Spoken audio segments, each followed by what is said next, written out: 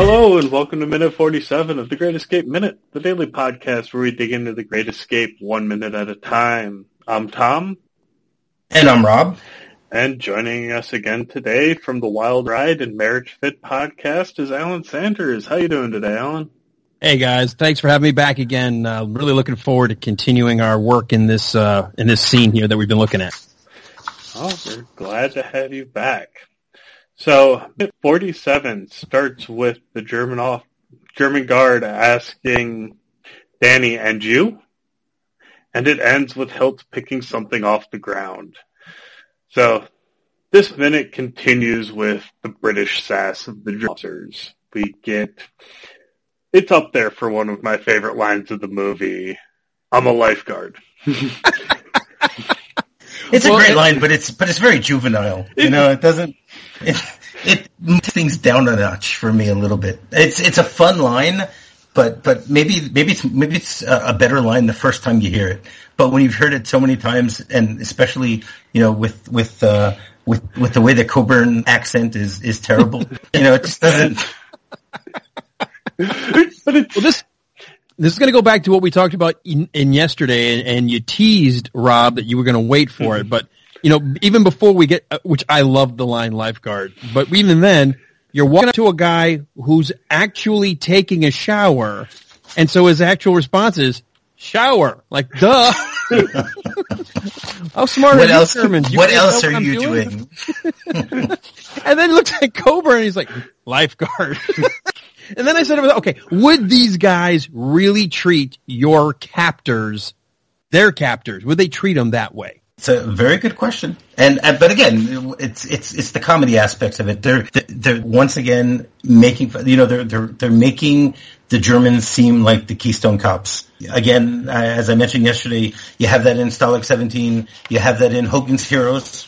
How they're constantly making fun of Schultz. It's a typical thing that you make fun of.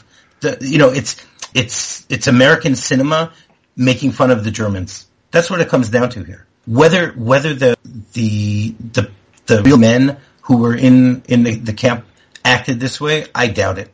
This is all the screenwriter, trying to keep things somewhat lighter. I mean, the book itself is not a dark and deep book, which I'm glad about, but it's also not done in a very light and fun fashion either. It's told in a very matter-of-fact way. This is what happened. This is what we did, and things like that. I don't think that they sassed off as much as the screenwriters claim that they do. Mm-hmm. This is more just to show the American audience that, hey, we beat the Germans 8 years ago, and we can still beat them with our jokes. Right. You have to have a level of comedy in this, or if you don't add some comedy, you can make this could be a very darker film. You cut out the comedy and make it a little more true to history. And if you do that, it wouldn't have had the success it had, I don't think. Right, that's very possible. But we also then, after they're sassing, the Germans' response is, well, hurry up or you're going to spend the night outside. And their reactions are all just, they seem to be trying not to burst out laughing at the idea of, oh, no, we'll spend the night outside, that's fine. You want to leave us out in the dark in a prison camp? Okay, we'll find something to occupy our time if you do that to us. Right, but this is somewhat of a they came to to do a search in the barracks. So the idea of sending all the prisoners outside, we don't know what the weather's like at this point. The real escape took them a year to plan, from I think it was March or April till the following March or April. So there were a lot of cold nights. The movie truncates it, and obviously they get out in July. So what month we're in right now, I'm not really sure. It's never quite clear. It doesn't seem like it's very cold during the day there. But it's in where were they? Zagen? No. I think that's what it was supposed to be, wasn't it? Yeah. In Zagen. Yeah. Yeah. So it might be cold at night in Zagen in April or May. No. And remember, Charles Bronson is wet. So I got the implication he's going to get a cold. That he said, get dressed, you could be out for a while. In other words, out in the cold for a while. And then all of a sudden you start seeing them searching. So that's when I realized, oh, they're clearing it to toss the bunks, toss the cell, try to find contraband or anything. So exactly. Depending how long it took them for being there. It's the idea that, okay, we're going to be tossing the cells anyway. Right. That type of thing. And I was not impressed with what we see of them tossing. Obviously we just get a brief glimpse of it, but there does not seem to be much rhyme or reason to it. It seems like a fairly disorganized search and is not going to lead to much results as opposed to doing a much more methodical, organized search of it. I think it's just more to harass them. I don't think it's really there to I don't think they're really expecting to find something. I think it's more that, okay, you're our prisoners, and if we want to put you outside, we're going to do that. And even if we're just a cursory look at everything that you have in the books, don't know. But the truth is, he says put on warm clothes, which means that it could be that it's cold outside. Yeah, that's right. Or at least the German thinks it's warm. Thinks it's cold. Sorry. Did you notice that when Cedric throws Danny his the towel, there's like a German guard just like staring at him? Mm-hmm. Yeah. Which basically, that's an extra that doesn't know where he's supposed to be looking. I thought he was impressed with Bronson. They have a lot of those. Maybe. You never know. Obviously, if this was made today, first of all, the connotations of someone watching someone else in the shower would be very different. Well, that's how I took it. It's possible. Well, that's how you took it. But the question is, how did people take it in 1963 when they saw the movie? Well, I mean, even when James Coburn's character is kind of looking, I don't know the answer to that. When he's looking at him in the shower, almost to make the guard uncomfortable, like, what are you doing? But I'm staring at my buddy here and his junk hanging out, I mean, just anything to just make it, I don't know, rattle the guard. Yeah, I don't know. That could, I'm just sitting here watching my buddy shower. What are you going to do about it? Does seem like something that it's a power play. Mm-hmm. He's playing chicken with the guard. Absolutely. Yeah, no question about that. Now, okay, let's talk about, because it is from it's an American film, American cinema. I mean, is that really sort of, I guess, and maybe that's just what they're going for, is that bravado of, look at Americans, even when we're captured, we're still the toughest man in the room. Yeah, of course. Look at the type of movies that Sturgis makes. I mean, The Magnificent Seven, you have this. Mm-hmm. That's what he's showing. And I would guess, again, I have to remember the time it was released, there were a lot of memories of, they were still getting into post-World War II life, and a lot of people that had been in the war were getting back into like civilian life, but there was still that sense of America saved the world. Why would we make them look like they were going to kowtow to any German, Right. It makes sense. Maybe a little propaganda, but it does make sense. Yeah, of course. Well, and you were saying, Alan, you had some interesting info on Bronson you wanted to talk about? Yeah, so his accent in the shower and then his accent throughout, I thought he was, whereas James Coburn's is a horrible accent, I was like, wow, you've got sort of this Russian, almost Eastern European accent rolling off of Charles Bronson. I had no idea that he actually was fluent in Russian. And he's born in Pittsburgh. Yeah. He was born in Pittsburgh, and his parents were Lithuanian. Yeah, right. They were Lithuanian and spoke that home. Yeah, from what I saw, he basically joined the army when he was 17 to learn how to speak English better. That's amazing to me, because not knowing the history and the background, I mean, for me, Charles Bronson, my first movie was Death Wish. After that, I started looking at other movies with Charles Bronson, but he was always like, he even looks weird to me here with no mustache, because I was introduced to Charles Bronson as a kid in the character of Death Wish with the mustache and his typical hair. And so to see him clean shaven and younger looking here and speaking with this accent, I'm like, wow, this guy was really good. Why didn't he do better movies? Because he was always part of the ensemble cast. Come on. Again, The Magnificent Seven, The Great Escape, Once Upon a Time in the West, 3 Dozen, And they always gave him he was always the Polish guy. So I thought that was neat. That's what another reason I like either guesting or doing these when we do our own movies by minutes is just that sort of forcing you to drill down a little deeper than just passively watching. You're now kind of looking for what's interesting in each of these. And when you learn a little bit more about the characters, it just, I mean, I can honestly say I was this many years old when I found out that Charles Bronson's first language was Russian.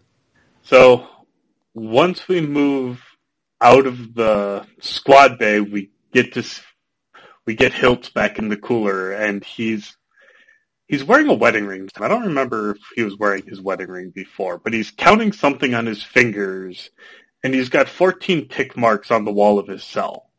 All right, I have an issue with this. I want you to help explain this to me. I'll let you finish setting it up, but I have a huge question based on the number that was said about how many days they were supposed to be going to the cooler to begin with. Oh, how he was supposed to be going to the cooler for 20 days and there's 14 tick marks on his wall? Yes! Okay, that's what I want to know. And he's not holding 6 fingers up. It looks like he's got 9 fingers up. So he was in there for... He counts to 9. Right. No, so what I think he was counting 19, that is now the 20th. And I think that on the wall, we don't see that there's another 5 marks there. I think that's the explanation. That he's there for 20 days, but he's counted 19 so far, and now he's reached the 20th day. Where would the other 5 marks be? That's my explanation. But can someone erase the marks because they're not there? I mean, no, there's you a pretty don't clear see. shot. I mean, I'm looking at second 50 of this. We get a pretty clear shot all around the. Yeah, you get a very clear shot. It's very clear. So I thought initially, okay, so here's my first thought. He's surprised turning around, looking like, oh, I'm getting early. Maybe I was on good behavior. But if that's the case, which, I don't think we get to it we don't get to it at the end of this minute, but then it'll be a question I have. If that's the explanation, he's getting out early for good behavior. If it was supposed to be 20 days, they very clearly sent both guys in for 20 days. So we're going to see, and I guess I'm going to have to give it away. We'll see in the next minute. He's not the only one getting out of his cell early. So it doesn't make any sense to me from what they said. Right. Did the Germans not know how to count to 20? I mean, is whoever is in charge of running the cooler missing a few fingers or toes, so he just can't count that high? Or yes, it does not make sense as to why. Right. Well, IMDb basically says that it's a goof here. It is a goof. Okay. No, according to that's what IMDb says. I mean, IMDb is not the holy of holies here. It's close. But it's close. We all recognized it. And I don't understand, except for just to give him something to do, why he's counting on his hands. He's got a watch. If he's trying to figure out what time of day it is, he's counting the number of days. You can't count the number of days on your watch. Oh, okay, but if he's trying to figure out, well, what day is it, or how many days does he have left? It doesn't make any sense counting to 9. There's no rational explanation for him counting to 9. Correct. With 14 tick marks on the wall, it's busy work for the actor to do. Filthy. That's all Maybe he's counting the number of days since his baseball stopped working. Because he's thrown it so many times against the wall. Or not. And he does get this stupid deer in a headlight look. That's pretty great. And he's confused. It's like, wait a minute. You guys told me 20. I've got 14. I've got 9 of something else that we can't figure what he's got 9 of. These numbers don't... Okay, you're letting me out. I'm going to stop asking questions and just go with you. Exactly. And this may be just way, set design, technical uber nerd here, but where is the light coming from? Because there's 2 different light sources. One with shadow on the back wall and one on the wall with the tick marks on it. So it's obviously lit from 2 different places. I mean, just things like that bugged the crap out of me. That's Sturgis's fault. He put the lighting guys in the wrong places. Because I get there's supposed to be one window, but I think that window is supposed to be in the very wall that he's marked the tick marks, which means there couldn't be a shadow coming from the other side. Right. No, but if he's if he's in the last cell, maybe there's another window there. That still doesn't explain everything. It doesn't establish why you would have the shadow on the wall where the tick marks are, at the very least. But I don't even know how you get the one on the back wall in frame that's even brighter. without the whole fourth wall missing, and it's just being lit from the front. Right, Exactly. I can explain the one on the tick marks being the slide the door, the hallway slide door, so that they can just poke their head in and check on them. This was left open, so the light's coming in from the hallway. The back wall is the fourth wall, just happens to be missing from his cell, and Steve McQueen was a good boy and stayed in there anyway. He had nowhere to go anyway. Good boy.